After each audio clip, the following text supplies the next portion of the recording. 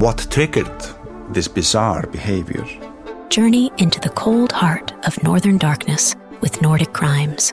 That case became like a scene from a horror movie. A new true crime documentary series that chilled to the bone. The hunger for killing is increasing in the course of these homicides. Listen on Apple Podcasts, Spotify, or wherever you get your podcasts. Nordic Crimes is a part of the Acast family. Hey, it's Ryan Reynolds, and I'm here with Keith, co-star of my upcoming film, If, only in theaters May 17th. Do you want to tell people the big news?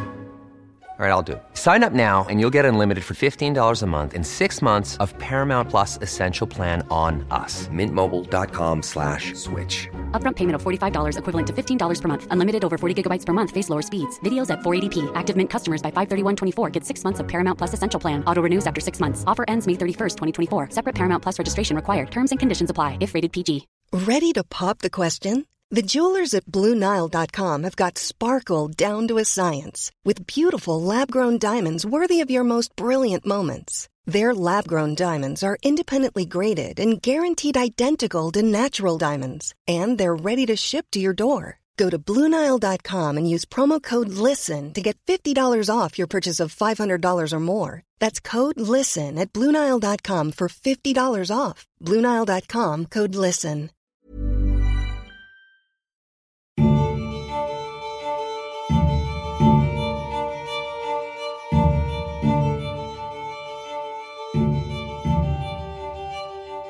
Hello, and welcome back to 1 Minute Remaining. My name is Jack Lawrence, the host and creator of this show. Eyewitness Testimony. It's still considered by many to be a very strong and reliable source of evidence in a trial. If you have a confident witness on the stand during a trial who can sit there and point someone out to say they are certain that that person is the one responsible for the crime, it can be extremely compelling for a jury. But just how reliable are our memories?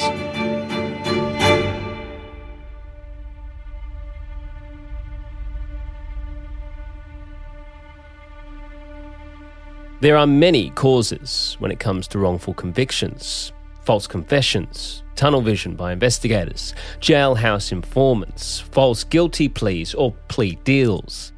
However, the number one cause for wrongful convictions is eyewitness identification error, contributing to approximately 70% of known wrongful convictions that have since been overturned by DNA testing. During my time creating this show, we have featured a number of cases where eyewitness testimony would be one of the key pieces of evidence that saw people incarcerated for crimes they say they are innocent of. Damien Skinner, who was convicted for a gangland shooting, was so because of one person who said they saw him drive in the direction of the crime. Because all the evidence they had on me, except one guy said he seen me, but it's a guy that we had competition with. He said he seen me in the car that I have not of, but he didn't actually see me commit the crime. He said he seen me in the car put happened out of. This whole case is, I think about it the last 27 years, like, I'm still in here because the system don't work.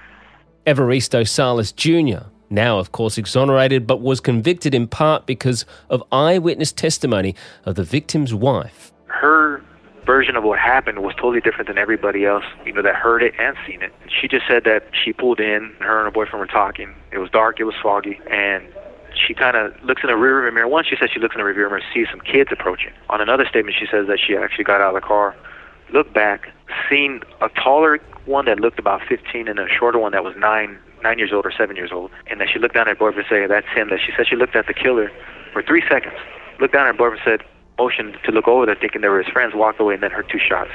And then 6 months later, after seeing countless montages of photos, she picks me out of the photo. Temujin Kenzu found himself sentenced to life without parole after an apparent eyewitness said that they saw him drive past after the shooting which took the life of Scott Macklem in 1986. The morning of the murder, a guy comes forward all on his own, and he said he saw a suspicious car in the parking lot that morning. No crime. He said the person was wearing a hat pulled down all the way down to his eyes and a coat collar all the way up to his chin. So you're talking about like 2 inches of face visible. And I could tell he kind of had a scruffy beard and hair sticking out from under the hat over his eyes. Really important, by the way, because I didn't have that. And it says no further information available on the driver. And of course, our latest case of the Cain brothers, who were convicted due to more eyewitness testimony. Gillian, his statement changed 2 or 3 times. I'm not sure exactly how, I just know they changed. I know they got longer because I'm sitting there like, it's like he couldn't even identify us at first. When he came to line up, he couldn't point none of us out. He looked me dead in my face, like in my face with a gun, and he couldn't identify me in the city jail. But then you turn around and you pointed all of us out in the courtroom. Like, how did you see it? And then he says he's seen everything looking out a window. But if you listen to the 911 tape, which is gruesome, you don't really, I mean, it just sounds horrible. But when you listen to it, he's talking, he's looking out the window. His wife's on the other end looking out the window. They go running upstairs and downstairs to come out the front door. And on the way he stops, I guess he grabs a gun. By the time he gets outside, my brother has already got Mark up, and you hear his truck revving up like he's about to leave. So how did you see anything? With eyewitness testimony playing such a large role in so many cases, I thought it was about time we got an expert on to discuss this topic. Hey, Jack. Hello, Doctor. How are you? Good. How are you? Very well, thank you. Very well indeed. It looks sunny there. What's the time for you? My name is Laura Smallars, and I'm an associate professor of psychology at Arizona State University. I have a research lab that examines legal issues from a psychological perspective. We focus primarily on eyewitness identification evidence, for example, from police lineups, and the reliability of eyewitness identification evidence and how people, such as jurors, perceive that kind of evidence in a courtroom. Dr. Smallars came recommended to me by another expert, Dr. Kyle, who we had on recently to discuss police interrogation methods and false confessions. Dr. Smallars is a wealth of knowledge in this area and has consulted in a number of cases involving eyewitness identification evidence. Evidence which, as mentioned, is still very powerful and compelling to juries across the globe.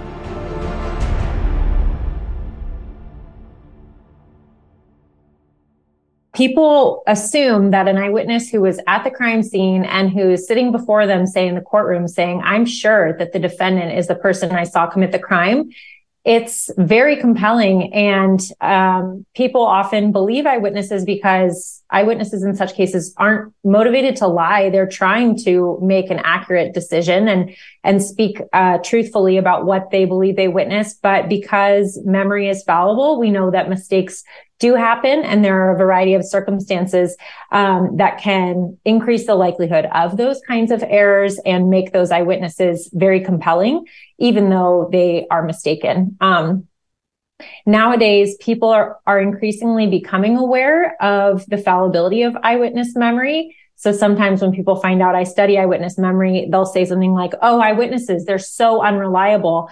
And on the one hand, it's great that people now are starting to appreciate the fact that memory is imperfect, and it can mislead us. At the same time, memory can be reliable.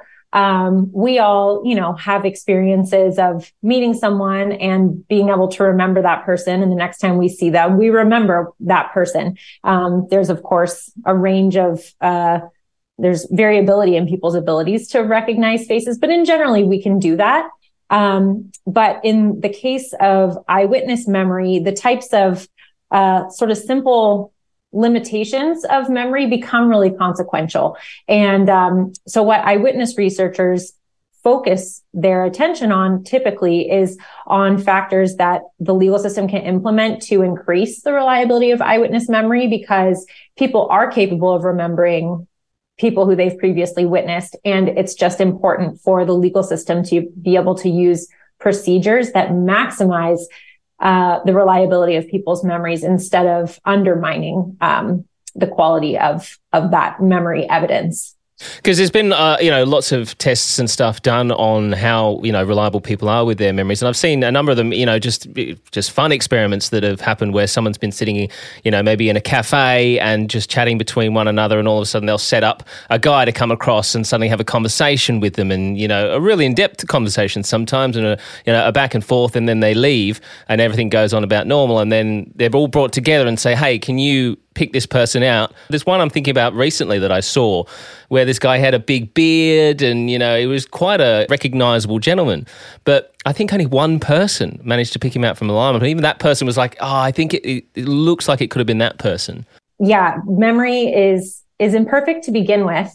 That's a great example, and it's a fun demonstration and an easy one to do in a classroom or with a group of people where you stage something, because little, minor details that are normally inconsequential in terms of, what exactly did that person say, or what was that person wearing, or what was that person's facial hair like? These aren't things that we typically focus on and pay attention to and try to encode into our memory. And so later, when we're called on to speak to those things, oftentimes we can't, even after, like you said, a many minutes long conversation with someone. And so in terms of estimates of the reliability of eyewitness memory, so we know a good amount now from field data of real eyewitnesses to serious crimes. There are so far just over 10 published peer-reviewed studies that have looked at eyewitness performance in real police investigations. And we know that around just under a quarter of all of those eyewitnesses, and it's from data from almost 7,000 lineups, around a quarter of those witnesses made an erroneous identification when they were shown a lineup in a real case, which was a powerful finding for the research base, because previously some people would argue that the results of lab experiments that psychologists had conducted with oftentimes college student participants in a very contrived setting, often using videos, that error rates estimated based on those lab studies would overestimate the rate of errors in real cases. People thought that real eyewitnesses would be much more cautious because it's someone's life that's on the line. But in fact, we see a surprisingly high rate of erroneous identifications, even from real world eyewitnesses, 1 out of every 4 of whom are making a mistaken identification upon being shown a lineup. Many of these tests have been conducted over the years as to the accuracy of eyewitnesses in a crime. In fact, a show on the BBC in the UK did such an experiment many years ago. They took a group of 10 volunteers who had all signed up to take part in a documentary about memory. During the documentary, they took a pause to go for lunch to a pub one afternoon. All the volunteers believed that they were simply on a lunch break and were completely unaware that they were about to be witnesses to a crime. Everyone in the pub was an actor. And all of a sudden, a large altercation takes place where a man begins to make a massive scene, which ends in someone being stabbed. 6 weeks later, the volunteers would be brought back and shown a photo lineup from the pub that day. Out of the 10 contestants that were in the pub that day, none of them picked out the man who actually committed the crime. Worrying still, 2 of them would pick out a man as the murderer, a man who had never even been in the pub at all.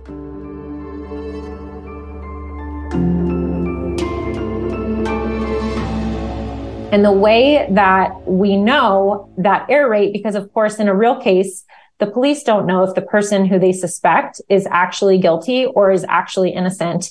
And it might also be helpful here to share something that I didn't know before I started studying eyewitness identification in graduate school, that in a proper police lineup, only one person in that lineup should be under suspicion. Everyone else in that lineup should be a known innocent person. Police often call them fillers, at least in the US. And so there should always only be one person who is under suspicion as potentially being the perpetrator. So again, with real world data, we don't know if that suspect is actually the culprit or if they are innocent and the police are just thinking they may have committed the crime. But we do know that everyone else in the lineup is not the culprit. And so we get this estimate of the error rate from real cases based on how often witnesses are picking those known innocent fillers. We don't know, obviously, when witnesses pick the suspect in real cases. Sometimes that suspect is going to be innocent. Those are sort of undiscoverable errors in real cases, but filler identifications are known errors.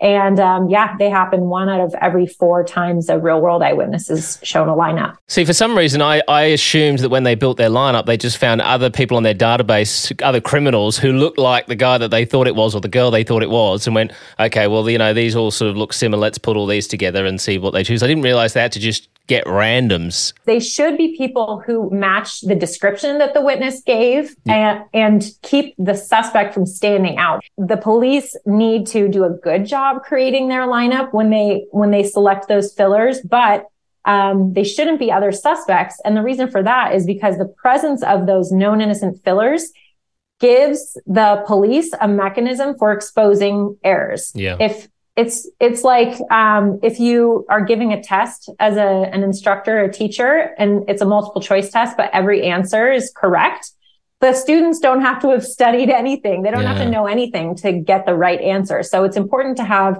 options that are known to be incorrect to help expose those identifications that are based on a mere guess or witnesses who have a poor memory, but who are trying to be helpful with the investigation, who are going to go ahead and try to pick the person who looks closest to their memory, which often happens. This phenomenon of witnesses feeling like they need to choose someone or they want to choose someone, it's a powerful social influence in eyewitness cases involving eyewitness evidence, especially if the witness is told by the police days after the crime, like, okay, we have a possible suspect who may have committed this, and we'd like you to come down and see if you can pick that person out. That's really suggestive. And the witness goes down to the station feeling like it's my job to find the person. Yeah, this person's in here. I just need to find them. Yeah. Right. And so one of the best practice recommendations that scientists have tested and put forth to the legal system is that witnesses should always be told before they see a lineup that the person who they saw commit the crime may or may not be in the lineup. And that saying that they don't see the person there is a totally acceptable response to kind of take that pressure off of witnesses and alert them to the possibility that the right answer might be it's none of these people. Yeah. So, let's talk about that. You say, if police do this correctly, obviously, I hear so much that this particular lineup was so suggestive. Even in one particular case that we discussed, a guy called Temujin Kenzu, his particular lineup, they brought the witness along to see if he could identify Temujin. And Temujin remembers that, they're in this lineup and he heard the witness go, well, I know it's not those two because they were cops. They take me to a lineup. In Port Huron in 1986, you stood on a little wooden box with a black cloth screen in front of your face and a bright light. You can see right through the screen and you can hear everything they're saying and doing. So I see this guy walk up saying, oh, it's so hot and the lights in here and things like that. He goes, but if I had to say anybody, and he picks out number 6, James Loxton, a man who looks nothing like me. Another person comes up, picks out James Loxton, same guy who looks nothing like me. But Rennie Goban, the hypnotized witness, and my photo's already been in the paper, he walks up and he says, well, I know him, and I know him, and I know the guy you're looking for has brown hair, so I'll say him. And that's how he picked me out, everybody. And my first thought is, how the hell does he know 2 people in a police lineup? Well, turns out they were police officers that were in my lineup.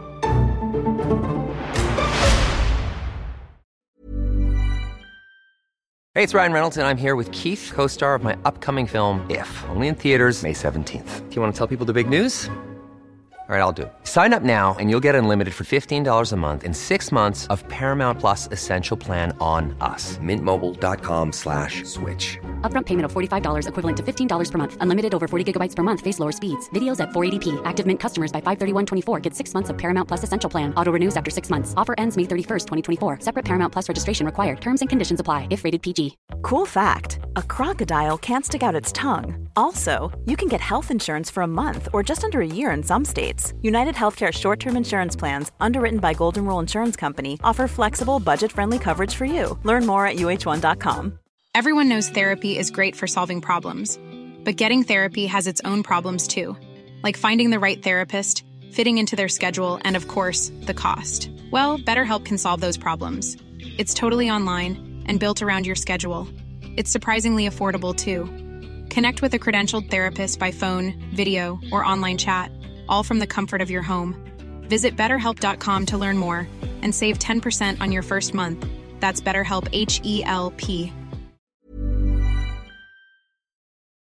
I mean, when it comes to those proper practices of how it's supposed to be conducted, do police have these guidelines that they must follow, or is it just the Wild West and they're just like, oh, well, let's just get 4 photos? They should absolutely be following practices that research has shown increase the reliability of eyewitness identification evidence. Unfortunately, to date, there's no nationwide requirements in the United States about the practices that police must use. These best practices are adopted on more of a jurisdiction to jurisdiction level or state to state level. So there are a lot of police jurisdictions and agencies across the United States that have adopted best practice reforms, but it's not blanket adoption across the entire country. And so there are still a lot of places, including the state that I live in, Arizona, that don't have any requirements across the board in terms of what police need to do to conduct a proper identification procedure. The scenario that you're describing with this case that you looked at is an example of a really problematic procedure that has been identified by researchers as suggestive and an issue when the lineup fillers don't serve as legitimate alternatives to the suspect. Best practice is to include at least 5 fillers, and these are, good quality fillers who serve as a legitimate alternative to the suspect, not people who make the suspect stand out. Yeah. And the suspect can stand out by virtue of being the only one who actually looks like the person the witness described, or because of other characteristics of the photos, or in the case of a live lineup, which it sounds like that was in that case. Yeah. Oftentimes they'll use police as stand-ins for live lineup procedures, which are relatively less common than photographic lineup procedures. But sure. There's a case, for example, in the US of a man named Marvin Anderson.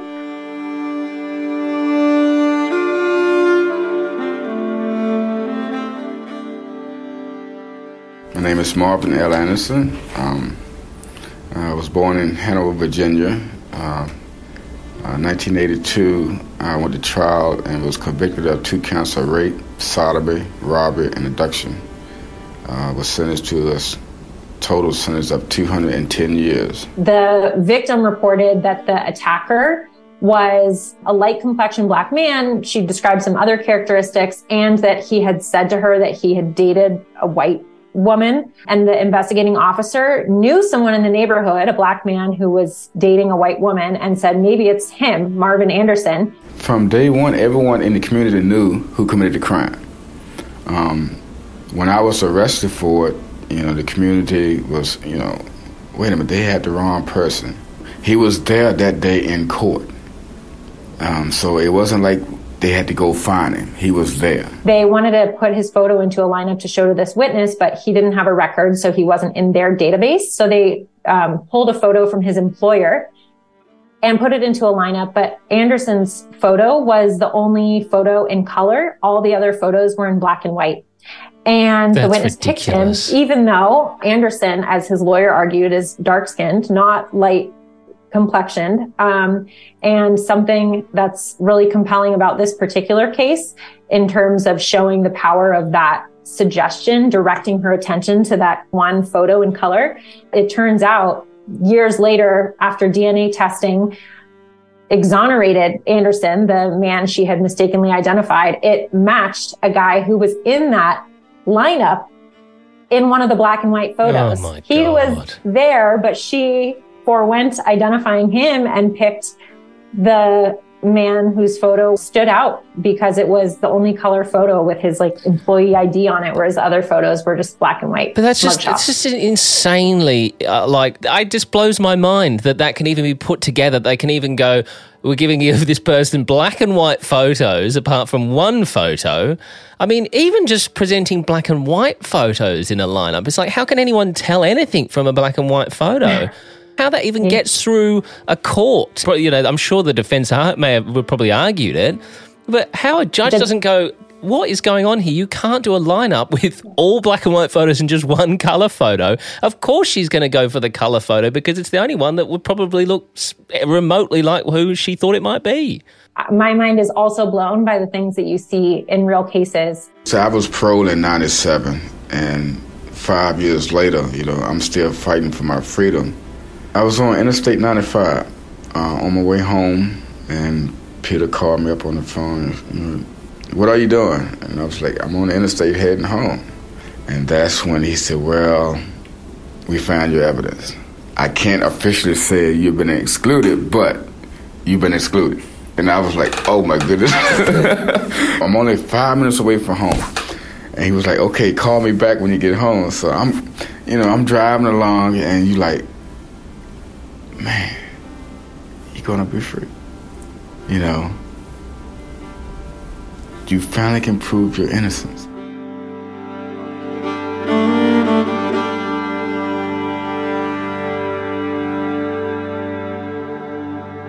Other examples, there are cases where the person was put into the lineup, they're the only member of their racial group, or the suspect is dressed in prison clothes because they're, being held in jail and no one else in the lineup is dressed in prison clothes.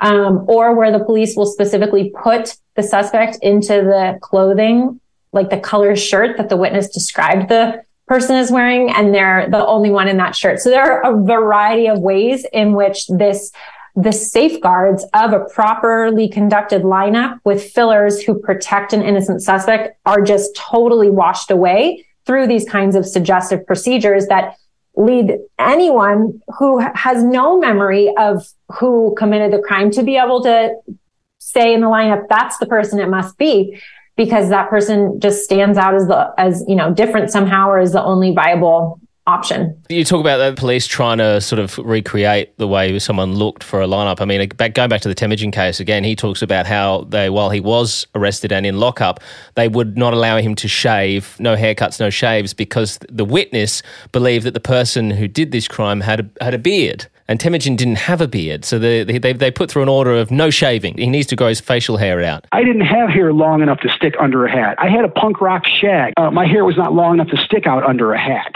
There were bangs in the middle of my frickin' forehead. So there goes their witness. So what did they do? They tried to force me to grow my hair and beard to look like the suspect.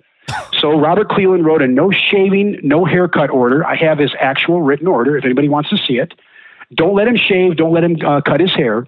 And, of course, I was denied access to morning shaves and haircut services.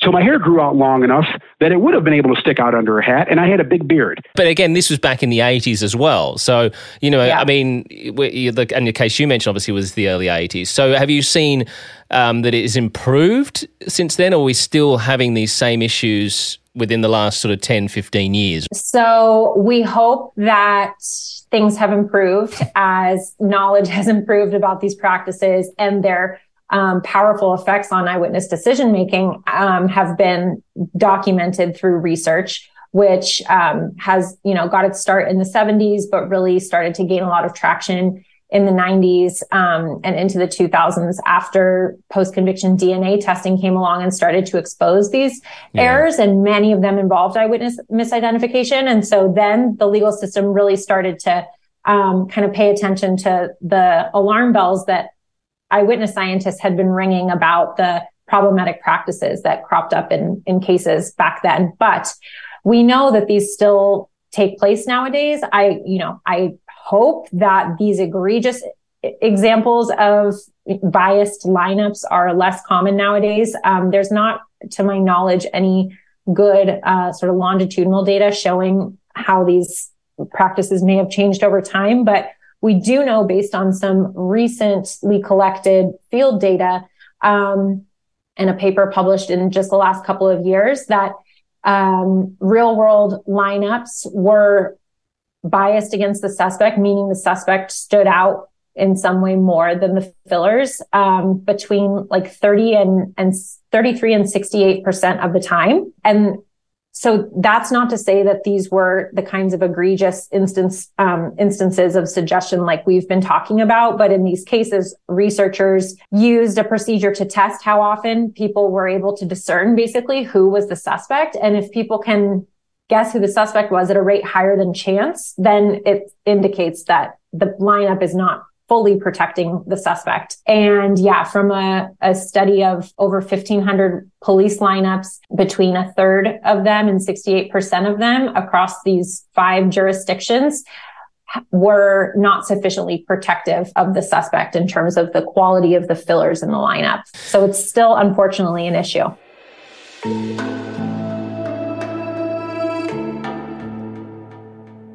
There's one case that I wanted to share that gives an example of a way in which memory can be contaminated by police practice. It's a case of Troy Davis. A Georgia clemency board will decide tomorrow whether 42-year-old Troy Davis will be put to death for the murder of a Savannah police officer. On August 19th, 1989, in Savannah, Georgia, people witnessed a man who was seen to be holding a .38 caliber handgun, arguing with and harassing a homeless person in a darkened parking lot.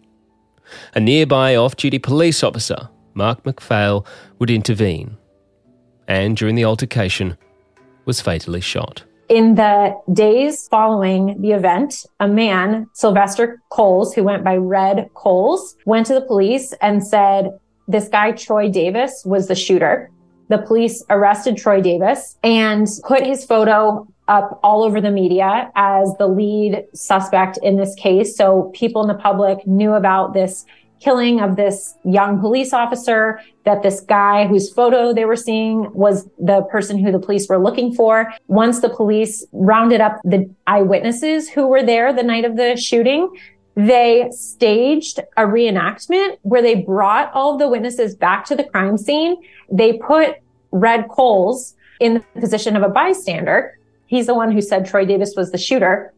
But in fact, to this day, many people believe that Red Coles was in fact the person who shot the officer. He admitted to being the one in the altercation with the man in the parking lot.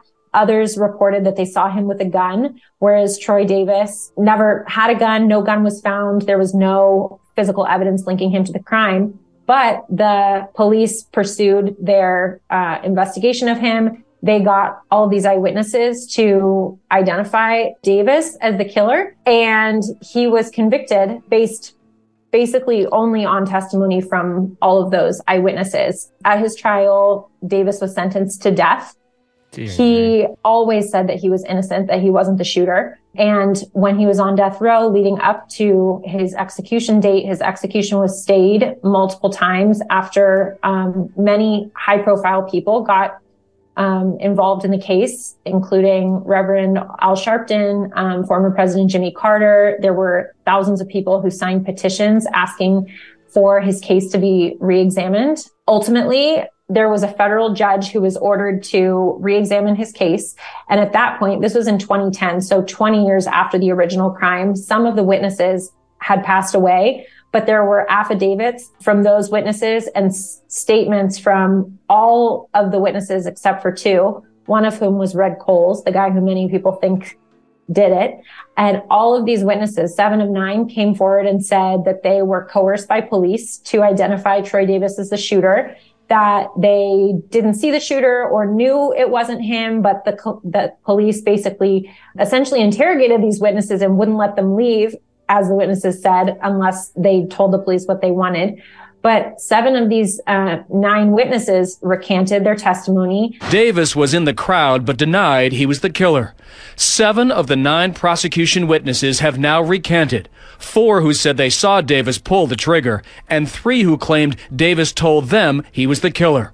All 7 now allege pressure by police to blame Davis. Even though, the case basically completely unraveled, the federal judge said, he could recognize that the case wasn't ironclad, but he didn't reverse the conviction. Ultimately, the Supreme Court agreed to review his petition, but they denied his request for a stay of execution. And he was executed by lethal injection on September 21st of 2011. And many people believe that he was innocent. He said that he was not personally responsible for what happened that night, that he did not have a gun. He said to the family that he was sorry for their loss, but also said that he did not take their son, father, brother. He said to them to dig deeper into this case, to find out the truth. He asked his family and friends to keep praying, to keep working, and keep the faith. And then he said to the prison staff, the ones he said who are going to take my life, he said to them, may God have mercy on your souls. And his last words were to them, may God bless your souls. Then he put his head back down, the procedure began, and about 15 minutes later it was over.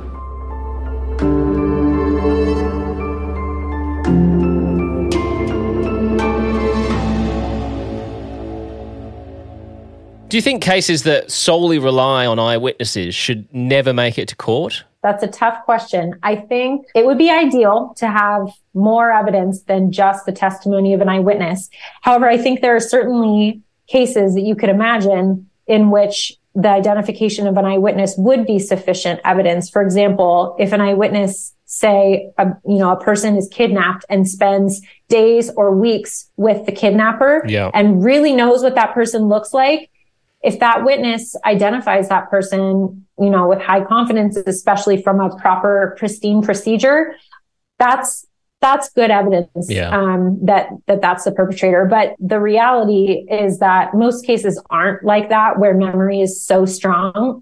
Many cases involve factors that we know undermine the quality of memory. Fleeting events, stressful events, dark lighting conditions, far distance, the presence of a weapon, which tends to take witnesses' attention away from the face of the person and onto the weapon. If the perpetrator is a different race than the eyewitness, these are all factors that in real cases weaken the strength of the witness's memory of the person, and then open the door to the possibility that either that the witness will make a simple error from a properly conducted procedure, which if a witness is picking and the person's not there, 1 out of every 6 times in a 6-person lineup, they're going to pick the innocent suspect. So there's always that possibility of error. Proper procedures can really kind of keep that error relatively low. But the procedures have to be pristine, because as soon as they slip away from those, best practice conditions, then an identification could be a result of those other contaminants or procedural suggestion. Doctor, thank you so much indeed for talking us through this very important subject. It's one of those things where I think people need to know more about these bits and pieces so that one day if they are in a jury, that they may question an eyewitness as opposed to just taking it as fact. And that's what happened. It's definitely a fascinating topic, and I do appreciate your time. I'm very happy to have spoken with you about it. Thanks for having me on. I'd like to say a big thank you to Dr. Smallhouse for, of course, giving up her valuable time to talk us through this very important topic, and we will no doubt have her back on the show very soon. 1 Minute Remaining is a Mashed Pumpkin production, created, hosted and produced by Jack Lawrence. Audio and sound design by Jack Lawrence and Dom Evans of Earsay.